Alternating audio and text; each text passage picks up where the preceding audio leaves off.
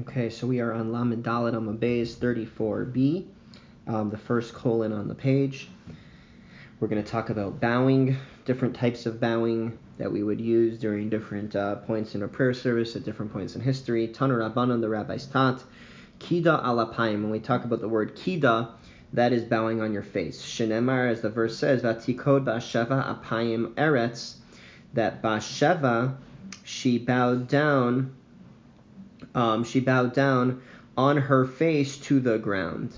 Kriya al birkaim. When we talk about kriya, that Hebrew word of bowing, then that means bowing on your knees. Shenemar, as the verse says, mikroa al birkav, about King Solomon, it says that he got up from bowing on his knees.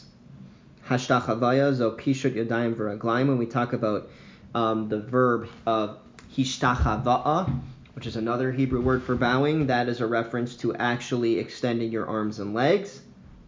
Shenemar, as the verse says, Havo navo, ani v'imcha v'achecha lishtachavos lecha arza, as it says, will it really be that me and your mother and your brothers will bow down to you on the ground? So we see that it's completely being on the ground, and that would be when you stretch out your arms and legs completely on the ground, will be that type of bowing. By the way, that verse that we just read is Yaakov talking to Yosef, Jacob speaking to his son Joseph after Joseph shares a dream with him. All right, now we're going to speak further about this bowing. Amr b'chia bereder Rav Huna chazinu lahu la'abaye v'rava dematzlu atzeluye.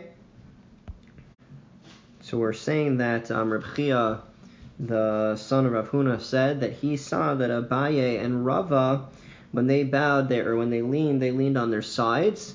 And this is a reference to the part of Tachnun. So basically there's a supplication prayer right after the Amidah, where you'll notice that people kind of sit down and put their head on their arm, and they'll do some sort of bowing, almost they're putting their head onto the table. And what we're saying here is that they saw that Abaye and Rava, they leaned on their sides instead of completely bowing. That's what they did in that instance. Okay. Tani Chada. So now we're going to talk more about bowing, specifically bowing during the Thanksgiving blessing of the Amidah. Tani Chada, one opinion in a Brisa said, Hakorea b'hoda'a harezeh meshubach, someone that bows during the Thanksgiving blessing is praiseworthy. V'tani yidach, and the other brisa says harezeh meguna, it's actually disgraceful to bow during the Thanksgiving blessing. So how do we reconcile these two brisas? Lo kasha, it's not a question. Habit chila hala v'sof. When we talk about it being praiseworthy to bow in the Thanksgiving blessing, that's bowing at the beginning of the blessing. When you say those words, modim anachnu lach, we are thankful to you, God. And where we say that it's disgraceful to bow would be at the end of the blessing, when you actually are finishing off, blessed are you, God, hatov shimcha l'chana elahoda. Okay? So Rava kara behoda'a tchila v'sof. However, we did see that Rava, he would bow during the Thanksgiving offering both at the beginning and at the end. Amr le Rabbanon, and the sages said to him, Amai ka'avid mar hachi, why did you do like this? Amr lahu, he said to them, Chazina l'Rav Nachman de Kara, the Chazina l'Rav Sheshes de Ka'avid Hachi. I saw that Rav Nachman would bow like this, meaning at the beginning and at the end of the Thanksgiving blessing, and I also saw Rav Sheshes doing the same exact thing. Now we have an obvious question. V'hatanya hakorea behoda'a harezeh meguna. But didn't we learn in a brisa that if you bow during the Thanksgiving blessing, then it's disgraceful and you shouldn't do it? So how could it be then that Rava bowed both at the beginning and at the end, and Rav Nachman and Rav Sheshes, who he said he saw bow like this? How does that make sense? So hahi behoda'a shebahalel. They all understood that when it talked about blessing during the Thanksgiving, bowing during the Thanksgiving blessing, when we talked about it being disgraceful, that was not the Thanksgiving blessing of the Shemona Esrei, of the Amidah, but rather the Thanksgiving blessing of the Hallel. On holidays, we add a supplementary prayer service into our morning prayer service, which is called Hallel. It's made up of many different psalms in the book of Psalms. And basically during that Thanksgiving blessing, one should not be bowing. But then we say, now we have another question, V'hatanya hakorea behoda behoda shel halal harezeh meguna.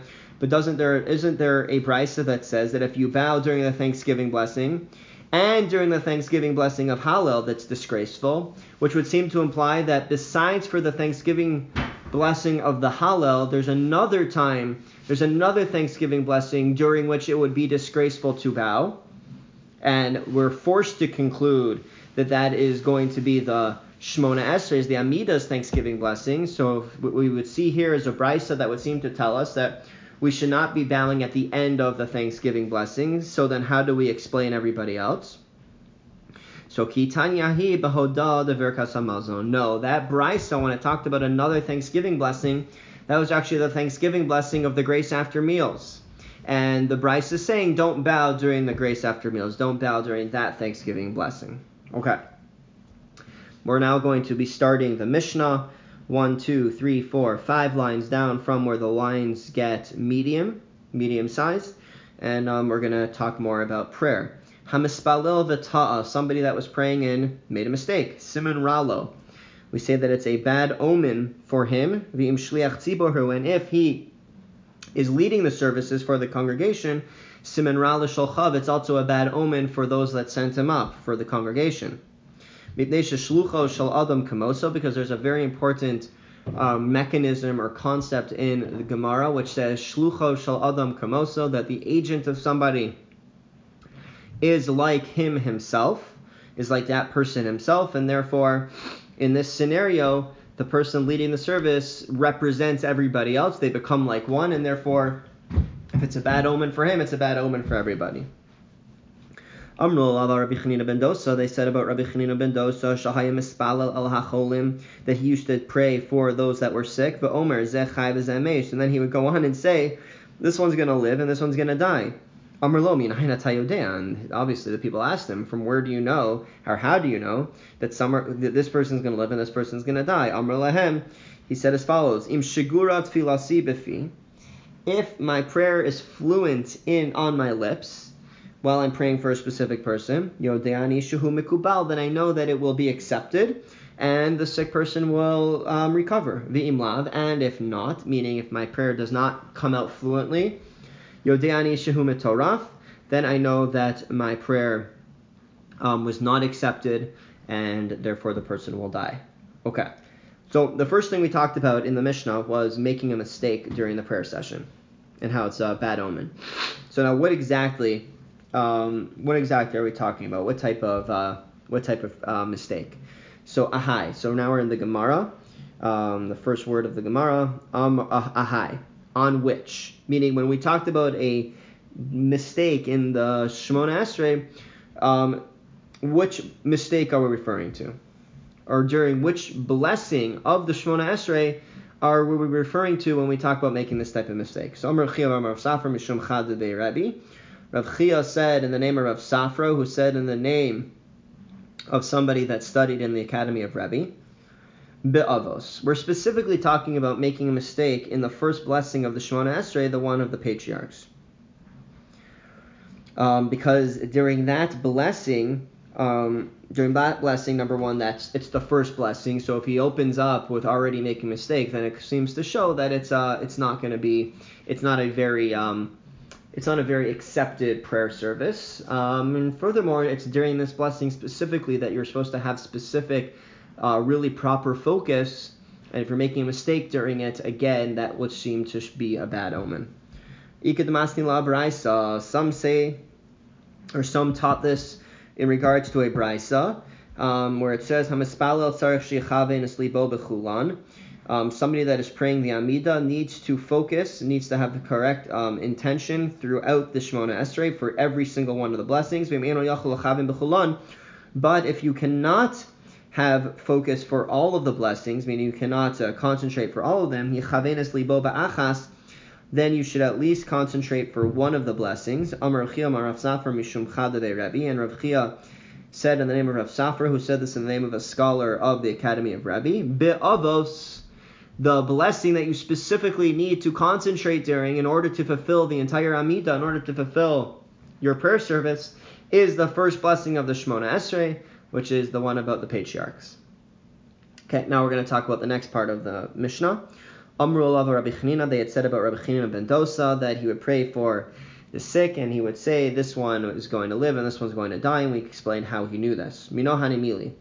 Now the question is this is very interesting, but is there a verse in the Torah that tells us of this concept that you could know, if someone's going to live or someone's going to die based on your prayer? So Amar Rabbi Shua ben Levi said, the Amar Kar, the verse says, Borei nivs vasayim shalom shalom l'rachok v'l'akarov. So he creates the utterances of lips, peace, peace, for those that are far and those that are near. Amar Hashem urifasiv, said Hashem, urifasiv, and I will heal him. And what we're basically saying here is that if you take a look at that first word where we talk about he creates, it also means, it also could mean strong. In other words, if the utterances of my lips are peaceful, then the person I am praying for will end up being strong and God will heal him. Or something along those lines. I think there's a couple different ways to explain it, but that's basically the idea. So again, Borei nivs vasayim, bari nivs vasayim, when the utterances of my lips are strong, meaning it's fluent, then God will heal the person. Okay. Amar Rab Chia bar Abba Amar Yochanan. Reb Chia bar Abba said that in the name of Rabbi Yochanan, Kol haneviim kulam lo nisnabu el masibi tolag talmid chacham. All of the prophets, they only prophesied about this concept of somebody's daughter, about one's daughter being able to marry a Torah scholar. Meaning, that is, when they prophesied about reward, that is where the reward would be found, if your daughter marrying a Torah scholar. Ula osef rakamati al talmid chacham. Right, so the greatest reward comes when you marry your daughter to a Torah scholar, and for somebody that does business on behalf of a Torah scholar. And somebody that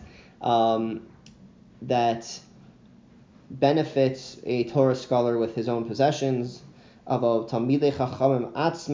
the scholars themselves, ayin lo rasa elokim zulasecha ya'aseh lemechakeh lo. So for the Torah scholars themselves, the reward for them is beautifully described by this verse in Isaiah.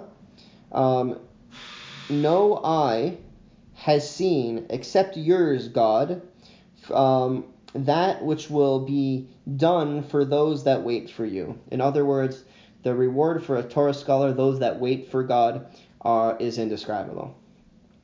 The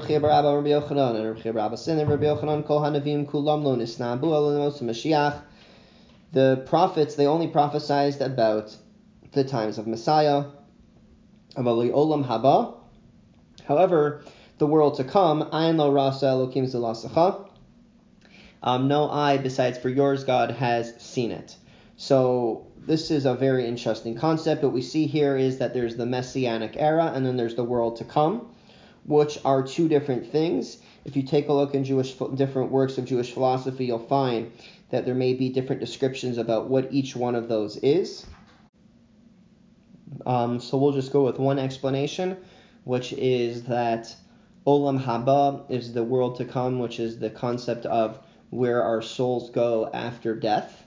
And then the Messianic era is the end of days, where all of our souls will end up after when Mashiach comes, when the Messiah comes.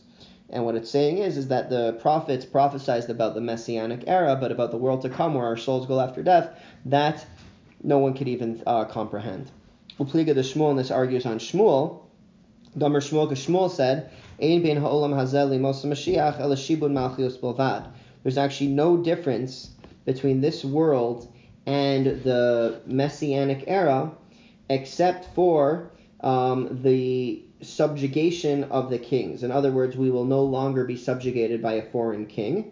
Shenemar, as the verse says, Ki lo yechdal evyon mikarav haaretz, as it says about the times of Mashiach, that the poor will not be held back from the midst of the land. In other words, there will still be poor people. So don't think of it as this completely utopian society Rather, just that we will not be subjugated by any foreign kings. We'll have our own rulership.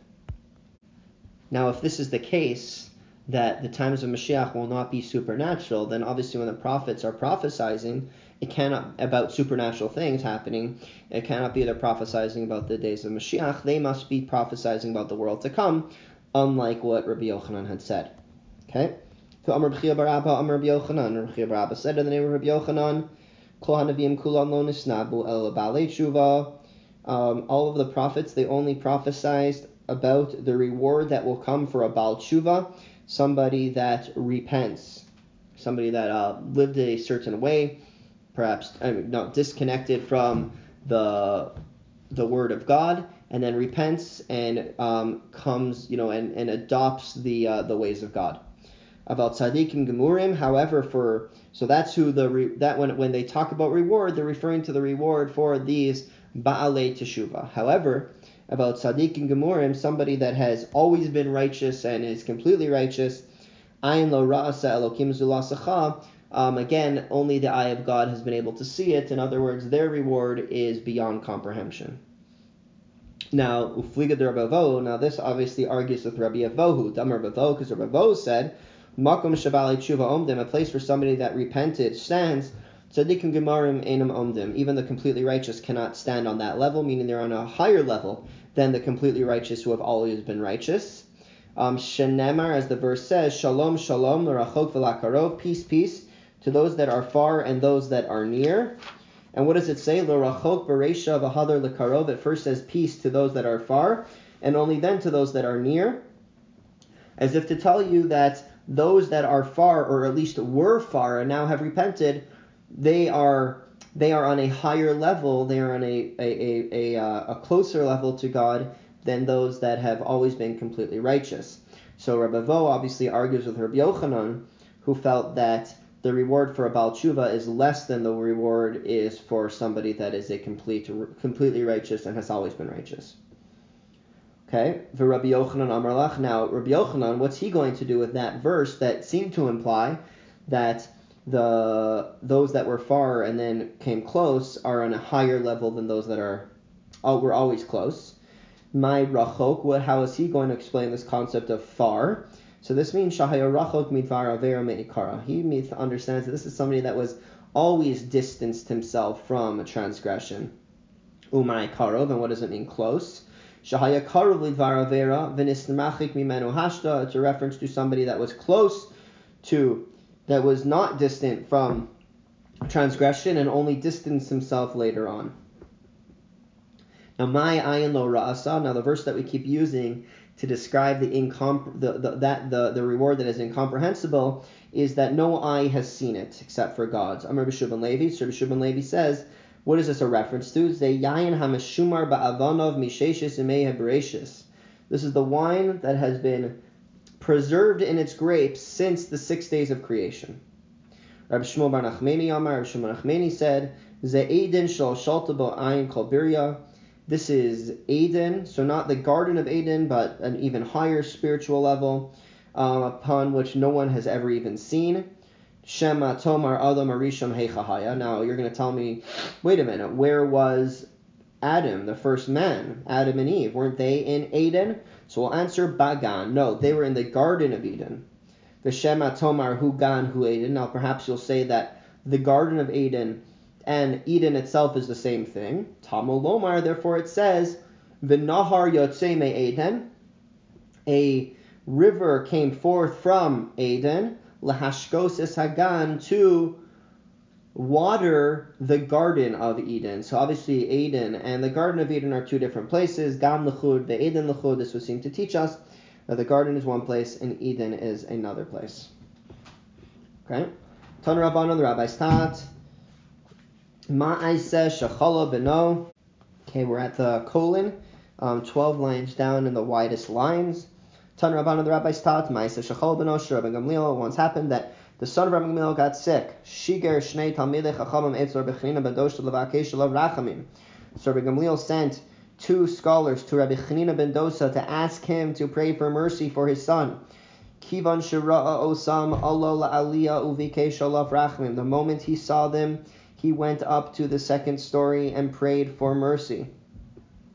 Biridaso amar lahem, and when he came back down, he said to them, L'chu shechalatzto chama. Say, go back, because the fever has left Rabbi Gamliel's son.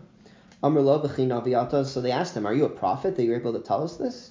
Amar lahen, he said to them, Lo navi anochi v'lo ven navi anochi. I'm not a prophet and I'm not the son of a prophet. Elakach mikubleni. But this is the tradition that I have. Im shkurat filasi. Elakach mikublani. Rather, this is the tradition that I have. Im shkurat filasi b'fi. Yodea ani shehu mekubal. That if my prayer is fluent in my mouth, then I know that it will be accepted. V'im lav, and if it's not, Yodea ani shehu metoraf. I'll know that it's rejected. And obviously this time it was fluent. Yashvu b'chasvu b'chivnu. So they sat down. So they returned to Rabbi Gamliel and they sat down and they wrote, and they were very exact. Oshasha, that exact moment. So they not when they got back. I'm sorry. At that moment they were very exact about what time it was and at what time of the day and which day of the week. So that Uchashabo ate the Rabbi Gamliel, so that when they went back to Rabbi Gamliel, Amar Lahen, he said to them, Ha'avodah, they must have showed him the time at which Rabbi Chanina ben Dosa prayed, and he said, Ha'avodah, by the divine service. In other words, like, oh my gosh. Lo chisartem lo hosarsem elakachaya maisa. You are not short, and you are not and you have not added. In other words, you have hit the exact moment on the head. This is exactly what happened. But Osasha, at that same exact moment, chalatz tochama, my son's fever went away. V'shal lanu mayim lishtos, and he asked us for water to drink. V'shuv ma'aser Rabbi Chanina ben Dosa, and there was another story of Rabbi Chanina ben Dosa, shehalach lomod Torah, eitz Rabbi Yochanan ben Zakkai. He went to study Torah from Rabbi Yochanan ben Zakkai, v'chol b'nosho Rabbi Yochanan ben Zakkai, and Rabbi Yochanan ben Zakkai's son became sick. Amar lo, so Rabbi Yochanan ben Zakkai said to him, Chanina b'ni, Chanina, my son, bikei shalav rachamim v'yichya, please daven, please pray for my son, for mercy for my son, that he may live. Hiniach rosho bein birkahu bikei shalav rachamim v'chaya. So he placed his head between his knees, and he pleaded for mercy, and the son lived. Rabbi Yochanan ben Zakkai says, Il mole hitiach ben Zakkai es rosho bein birkav kol hayom kulo. Had I put my head between my knees all day long, lo hayu mashkichan alav, the God would not have even paid attention to me. And look what happened with Rabbi Chanina. He was able to get God's attention, and my son is healed. Amar lo ishto. So Rabbi Yochanan ben Zakkai's wife said to him, V'chin Chanina gadol mimcha. Does this mean then that Chanina is greater than you? Amar lo lav. He said no. Elahu dome ke'eved lifnei hamelech. V'ani dome kesar lifnei hamelech. Rather, Chanina, Rabbi Chanina ben Dosa, he's like a servant before the king, and I am like an officer before the king. So a servant goes back and forth before the king all the time. So he has a closer connection to the king than the officer does, who only comes in every once in a while. So therefore, Chanina is listened to because he's a servant. He has that very close connection with the king. Rabbi Chia bar Abba Rabbi Yochanan, and Rabbi Chia bar Abba said in the name of Rabbi Yochanan, Al yispalel adam el bavayis sheyesham chalonos. A person should only pray in a house that has windows. Shenemar, as the verse says, V'chavim psichale v'ilisei neged Yerushalayim. We're talking about Daniel, and it says that Daniel had windows open in his second story facing Jerusalem, and that's where he would pray every day. Amar Rav Kahana says, Chatzav. So by the way, just an interesting concept as to why you'd pray with windows is perhaps in order that you should remember that there is a whole world out there for you to pray about and for you to keep in mind during your prayer, so that it's not just a prayer for yourself. Rav Kahana said that he thinks that somebody is egocentric who prays in a valley. And the idea basically is I guess that guy thinks that he'll be able to pray properly in a valley when really it's an open space and anything can distract him. Rav Kahana says, I also think that it's arrogant for somebody to share the sin that he may have done, his sins, with other people. Shenemar, as the verse says, Ashreinu Suya Peshek Slichata. Praiseworthy is the one whose transgression is forgiven, who covers up his sin. In other words, who does not share it and make it into anything but a personal matter. Hadron Alach Ein Omdim. We've just finished the chapter of Ein Omdim, the 5th chapter of Brachos. The 6th chapter is very fascinating, very, very important when it comes to many of the blessings that we say throughout our day. Have a great night.